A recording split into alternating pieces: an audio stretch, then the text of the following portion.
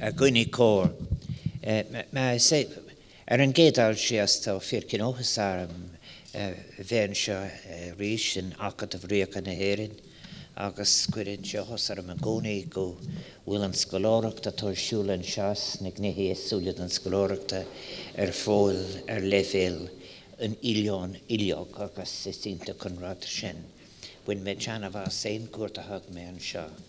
May I just say, dear friends, and what a great pleasure it is to be here at the Royal Irish Academy again, and as I have just said, to join in celebrating the all-island character of this important institution of scholarship, which has a very, very illustrious history. I must say as well, I'm honoured by the presence of members of the Diplomatic Corps, His Excellency the Dean of the Diplomatic Corps, and colleagues from the Diplomatic Corps, but above all else by the people of Poland and Polish people who are gathered here. More very recently, I had an opportunity, I dropped in more or less on a seminar on Maria Clementina, and look at these connections. We have many connections with Poland. Of course, in 2016 we were celebrating 40 years of diplomatic relations, but it goes much farther back than that. I mentioned Maria Clementina, of course, but of course her grandfather's doctor was Dr. O'Connor from Ireland, and there were many, many comings and goings in extraordinary times. So it's a pleasure to be here again at this particular occasion. I just want to say it's to have been asked to officially open the exhibition entitled A Forgotten Polish Hero of the Great Irish Famine, Paul Strzelecki, struggle to save thousands, is a great honour. And I do join with others in congratulating the organisers of this exhibition, the Embassy of Poland in Dublin, and of course I've said our host that I've already referred to the Royal Irish Academy, but also I want to thank Professor Peter Gray of Queen's University Belfast and Professor Emily Mark Fitzgerald of University College Dublin, not only for their illuminating respective research inputs, but also for bringing me around the exhibition and giving an opportunity of engaging with it. And I do congratulate all those associated with the presentation, including Ger Garland for her graphic design. Ireland and Poland have very much in common. Our shared history is enriched today by deep economic, cultural and personal ties. And I'm very conscious that tomorrow is Europe Day, and what better way to celebrate it than two countries coming together and expressing a commitment to honouring what was a great humanitarian who belonged not merely to Poland, not just to Poland and to Ireland, but who belonged to the world. His contribution is extensive. I want to say, as President of Ireland, I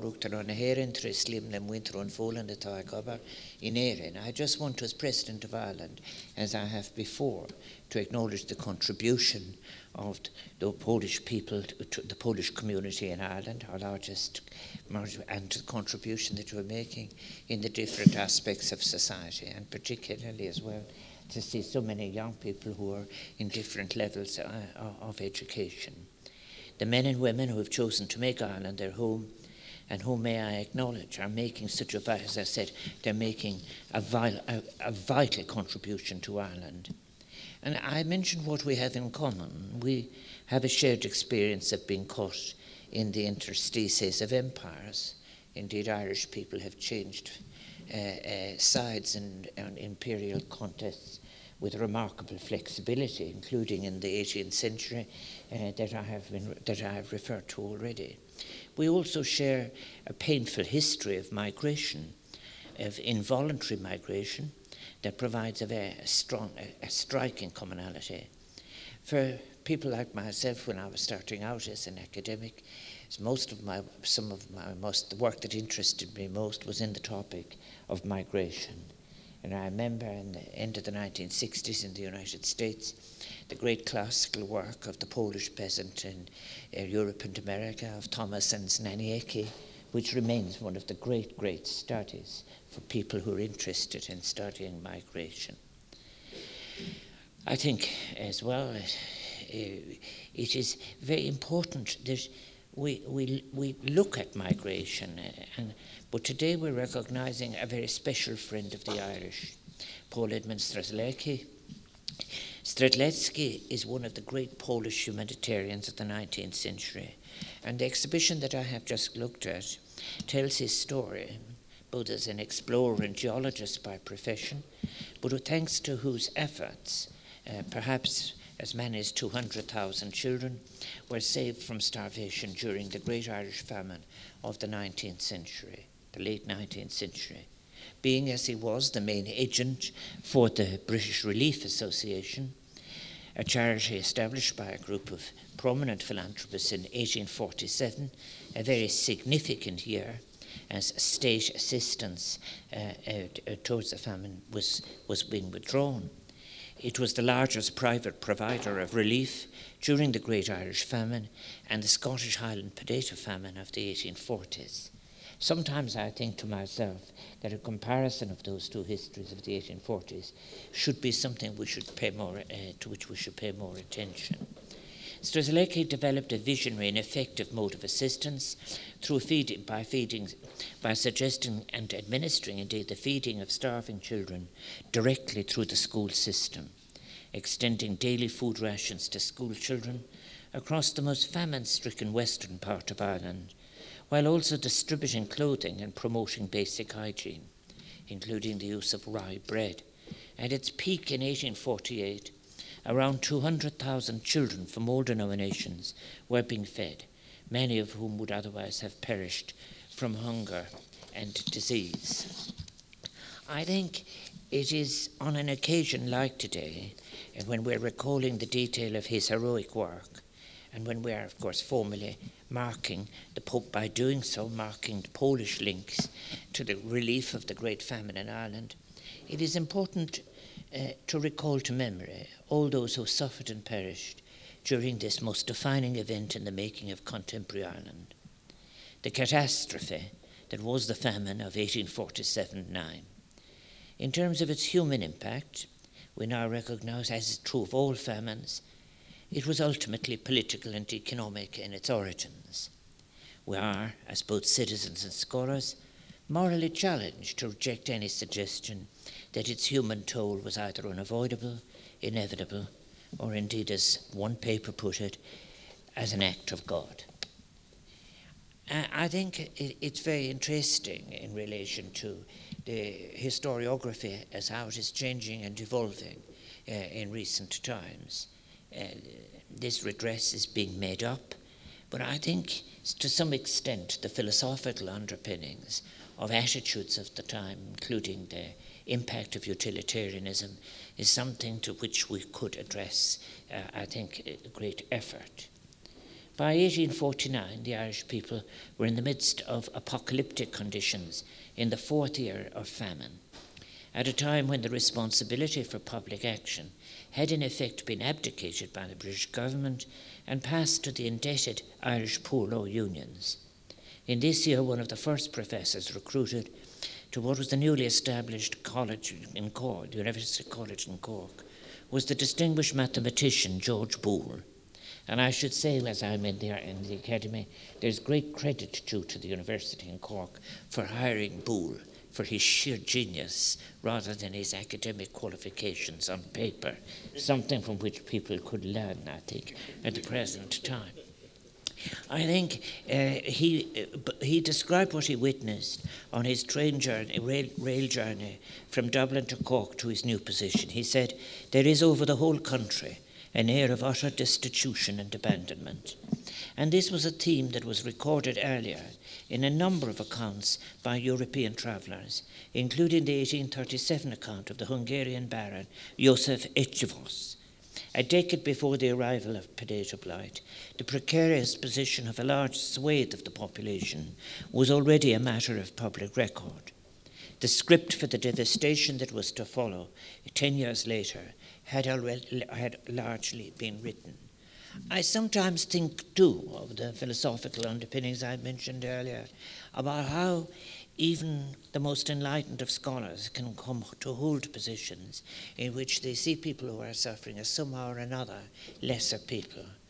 I think of David Hume writing in his History of Great Britain in 1767, "The Irish from the beginning of time had been buried in the most profound barbarism and ignorance, and as they were never conquered or even invaded by the Romans, from whom all the Western world derives its civility, they continued in the most rude state of existence, and were distinguished only by those vices to which human nature are not tamed by education, nor restrained by laws is ever subject." This is of particular interest in relation to the Academy here, because it was really the purpose of that writing that I was to suggest that such people could never be the source of the oceanic sagas. By 1849, as I've said, that these travellers from Europe were noting the condition of the Irish people, and it is impossible, in my view, to adequately deal with their accounts, with the Great Famine, without reference to the very much earlier plantations, dispossessions, and exclusions, that it created a particularly congested disposal of population on what were impossible holdings of land, and indeed which were being held in serf-like conditions. We're not short of accounts, but George Cornwell Lewis's third report of the Irish Poor Law Inquiry Commissioners has an interesting account because it provides an insight into what insiders at the time admitted. And it is now not so widely admitted, is that it had been part of the British government's real intentions in relation to Ireland, which was inter alia to clear the land of tenants, and in doing so eliminate secret organisations, and indeed the thinking that informed the establishment of workhouses is influenced by this. As a surviving people in appalling conditions, with an enforced migratory diaspora, Ireland and Irish people would become totally changed by the famine. I think in order to lighten what I have to say, which is very heavy, we were all delighted, I think, to see Liverpool make a great recovery against and win 4-0 yesterday evening. But Liverpool has a particular significance in relation to Ireland. One gets an idea of what was happening in 1846. 286,000 Irish people arrived in Liverpool on top of an existing Irish community in Liverpool. But I think that in 1847 it would be 300,000. But in 8 days after Christmas, between the 18th of January 1847 and the 26th of January 1847, 173,000 Irish people applied to be relieved in Liverpool. This was many of course would have whom in Irish they would be referred to as people who were darbad, in other words, two-boat people. Some would have hoped that having taken one boat to Liverpool, they would take a further boat to North America. I think the figure would have been somewhere, sometimes as I did 90 work now, this would be around 30% who would eventually make that journey, mostly through Canada. We are assisted with recent advances in new scholarship, such as University College Cork's magnificent Atlas of the Irish Famine, which contains so many new young scholars. And we're encouraged too by new cultural endeavours, such as that which is represented here today, in which we are attempting to take into ourselves the depth of the complexity of the Great Famine, and thus feel able to confront the consequences of the tragic events which took place on our island 170 years ago. Our own past, the dynamics of our own history, and its relationship with our neighbours, the changes in social forces in our own country, and how it would in turn inform our politics, really cannot be understood without an attempted understanding of the Great Famine. We know that from the 1841 census, that some 40% of Irish families were recorded as living in nearly 500,000 of what were called bohans, a one-room mud hut, described in the census as fourth-class houses, that were considered generally unfit for human habitation.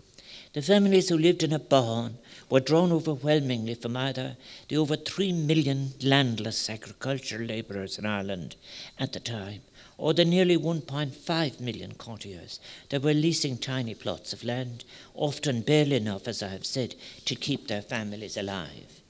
They, like the tenant categories just above them, and I could identify more than a dozen categories, had no security of tenure, but were frequently without the means of survival itself, and with nothing to sell, without the means to flee. And that is terribly important. You had to have something to sell to be able to get get on the boat.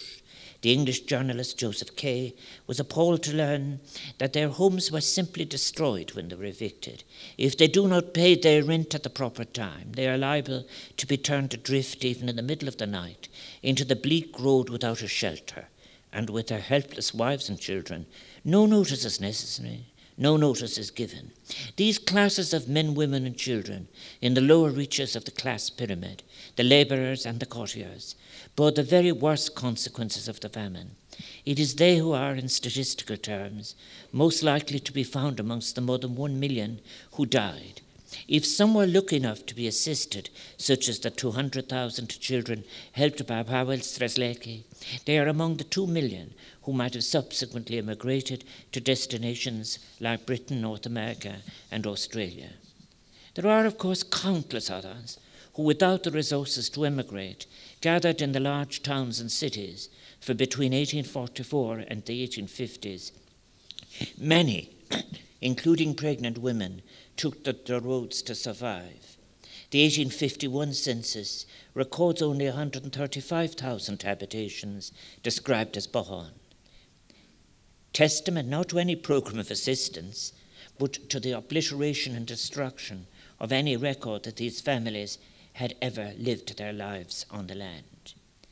Between 1851 and 1860, 5 of the 7 members of my grandfather's family immigrated to Australia. The Great Famine on Gothamore, though not the sole foundation event in the formation of the Irish diaspora, for after all, over 1 million Irish people had emigrated to North America between 1815 and 1845, must yet still be considered the most important, the famine must still be considered the most important event in the formation of a distinct Irish-American cultural identity. And there is no one distinct Irish-American cultural identity. For anybody who wants to look at it very seriously will know that those who emigrated between 1815 and 1845 had a particular attitude too towards the great wave which would flow over them in the 1840s and 1850s. And again, those who had come through Canada, they are entitled, as they have, to have brought particular. I think Gareth O'Tuig, my colleague in so many pieces of work, has described them. Many of them were Protestant and prudent. They were able to pay their passage, that 1815 to 45 cohort. Some 2.1 million people left this island in the decade between 1846 and 1855. Over 2 million people, more than had left in the previous 2.5 centuries combined. And 1.5 million of them settled in the United States, even if it was to Canada that many would have had been their first point of disembarkation.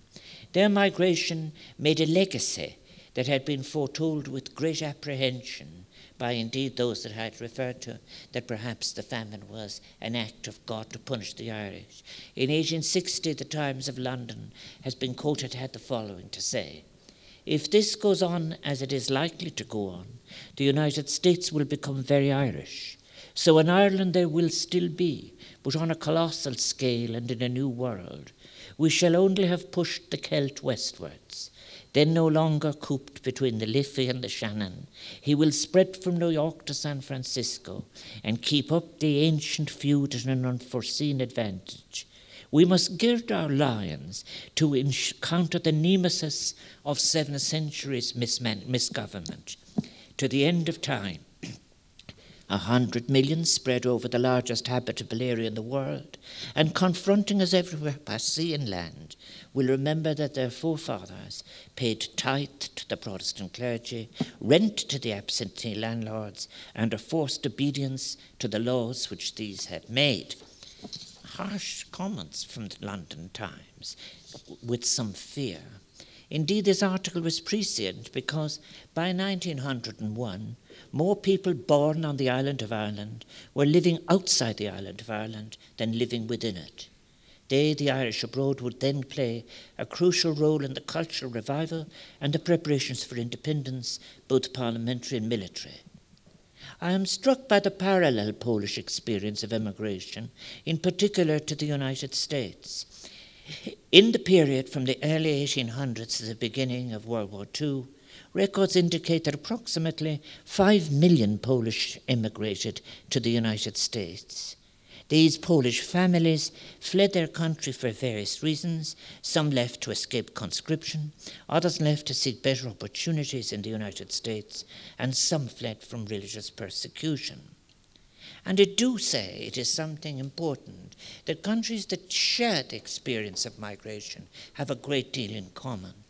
The Ireland of the late 1840s had not experienced the impact of the public health reforms that had been championed by Edwin Chadwick. Sanitation and water supplies were compromised, leading to a huge incidence of diseases such as typhus, yellow fever, and cholera. And indeed, some of those who came to the assistance of the Irish would themselves die from these. In his testimony to a House of Lords committee in 1847, Father Theobald Mathew, whose statue adorns Cork St. Patrick's Street now, described his efforts to bury the dead. Each day there was a large pit dug, and all that died that day were put down. The pit was covered up. I had 4 men employed. Some days there were 60 or 70 a day buried, and some days more.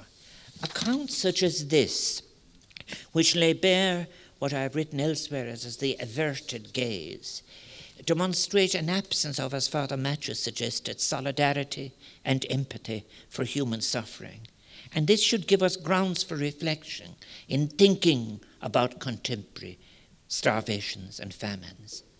We also have to place on record an account of the visit of Queen Victoria to Cobh and Cork in the midst of jubilant crowds of prosperous citizens, whilst unseen to the visiting monarch, those whom contemporaries termed shadows and spectres, ghostly skeletons and phantoms wandered the streets of the city.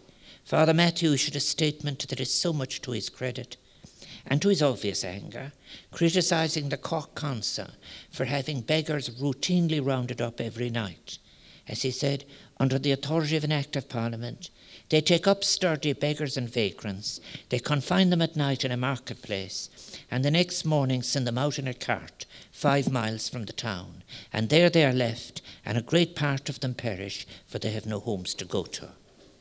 There are lessons that can be drawn from the obvious crisis and destitution of the people and indifference to it.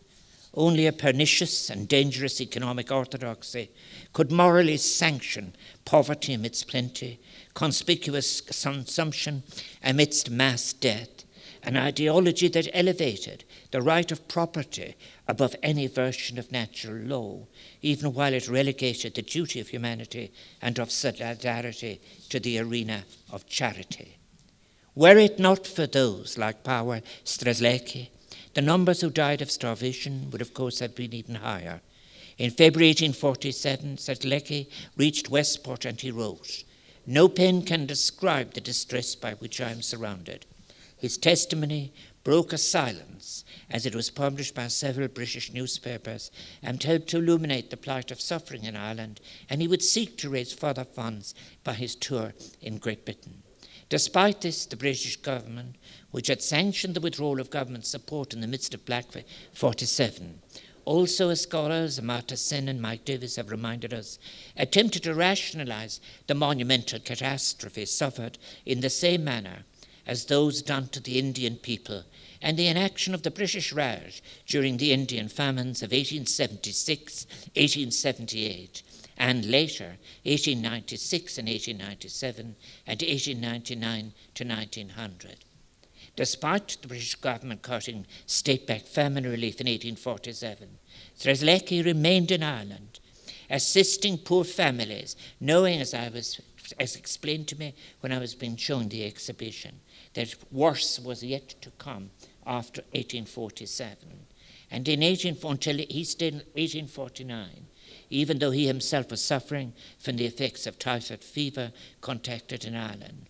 Strzelecki also helped impoverished Irish families to seek new lives in Australia, where he had been an explorer and who, as an anthropologist, as it were, interested in the lives of the Aboriginal people in his years prior to arriving in Ireland. During his 3 years in Ireland, he never sought any remuneration for his work, saying back in London that he could not believe how it could be suggested to him that he would take a remuneration for the work that in which he had been involved. His commitment, widely recognized and praised by his contemporaries, and thus it was somewhat late that in May 2015, a plaque honouring Strzelecki's efforts was unveiled by Lord Mayor Christy Burke and the Mayor of Poznan. Mr. Zajac can be found on Sackville Place in the heart of Dublin city centre. This exhibition this evening, to which I have had the honour of being asked to open, I wish it so well, for it rightly endeavours to bring the achievements of this extraordinary man of great heart and humanitarian instinct and his legacy more widely into the public eye. And I do share our colleagues in the Polish Embassy's wish that it be visited by as many people as possible, and that it travel not only to increase our sensitivity to the importance of the singular action of a humanitarian person at a time of crisis, which will benefit to the whole world. How should we now reckon with the famine? I conclude by suggesting that we do so with new and deeper and more compassionate and tolerant histories, new intellectual work to inform policy, and particularly to inform the connection between economics and ethics and people and ecology. An approach that does not eschew moral purpose, that does not accept bogus inevitabilities, that tests assumptions, is dedicated to telling the story of the people. And let us do so through a renewed commitment to solidarity together in a spirit of hope and a generous welcome to all models of possibility towards our new responsibilities, with all those who still now suffer, as our ancestors at home and overseas once did. May I once again thank the Polish Embassy in Ireland for coordinating the exhibition, which I understand is a flagship initiative dating back 2016, when the then ambassador advocated the idea to commemorate the work of Paul Strzelecki in Ireland. It is a hugely significant contribution to the alleviation of suffering and death that he made during this, our darkest time in recent Irish history.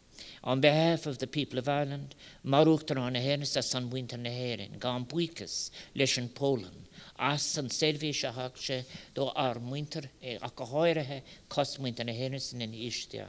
I so wish, as President of Ireland, to thank Poland for Paul Strzelecki's service to our nation, and particularly to its most vulnerable and weakest members at one of the harshest periods of our history.